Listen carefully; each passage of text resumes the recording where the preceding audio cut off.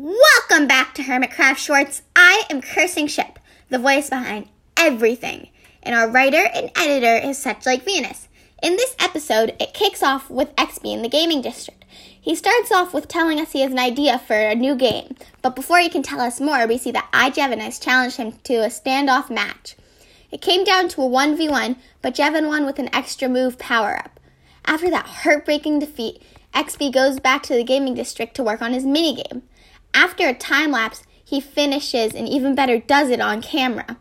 He completes one part of the redstone and does the rest. He explains how the minigame works. The idea is if you hit certain parts of the target block, certain lights light up and you can win stuff. He ends off explaining the game, but you can go to his video for the details. Make sure to share and star our podcast on Anchor and follow our podcast on Spotify or wherever you get your podcasts. It would help us out a lot. Have a great day.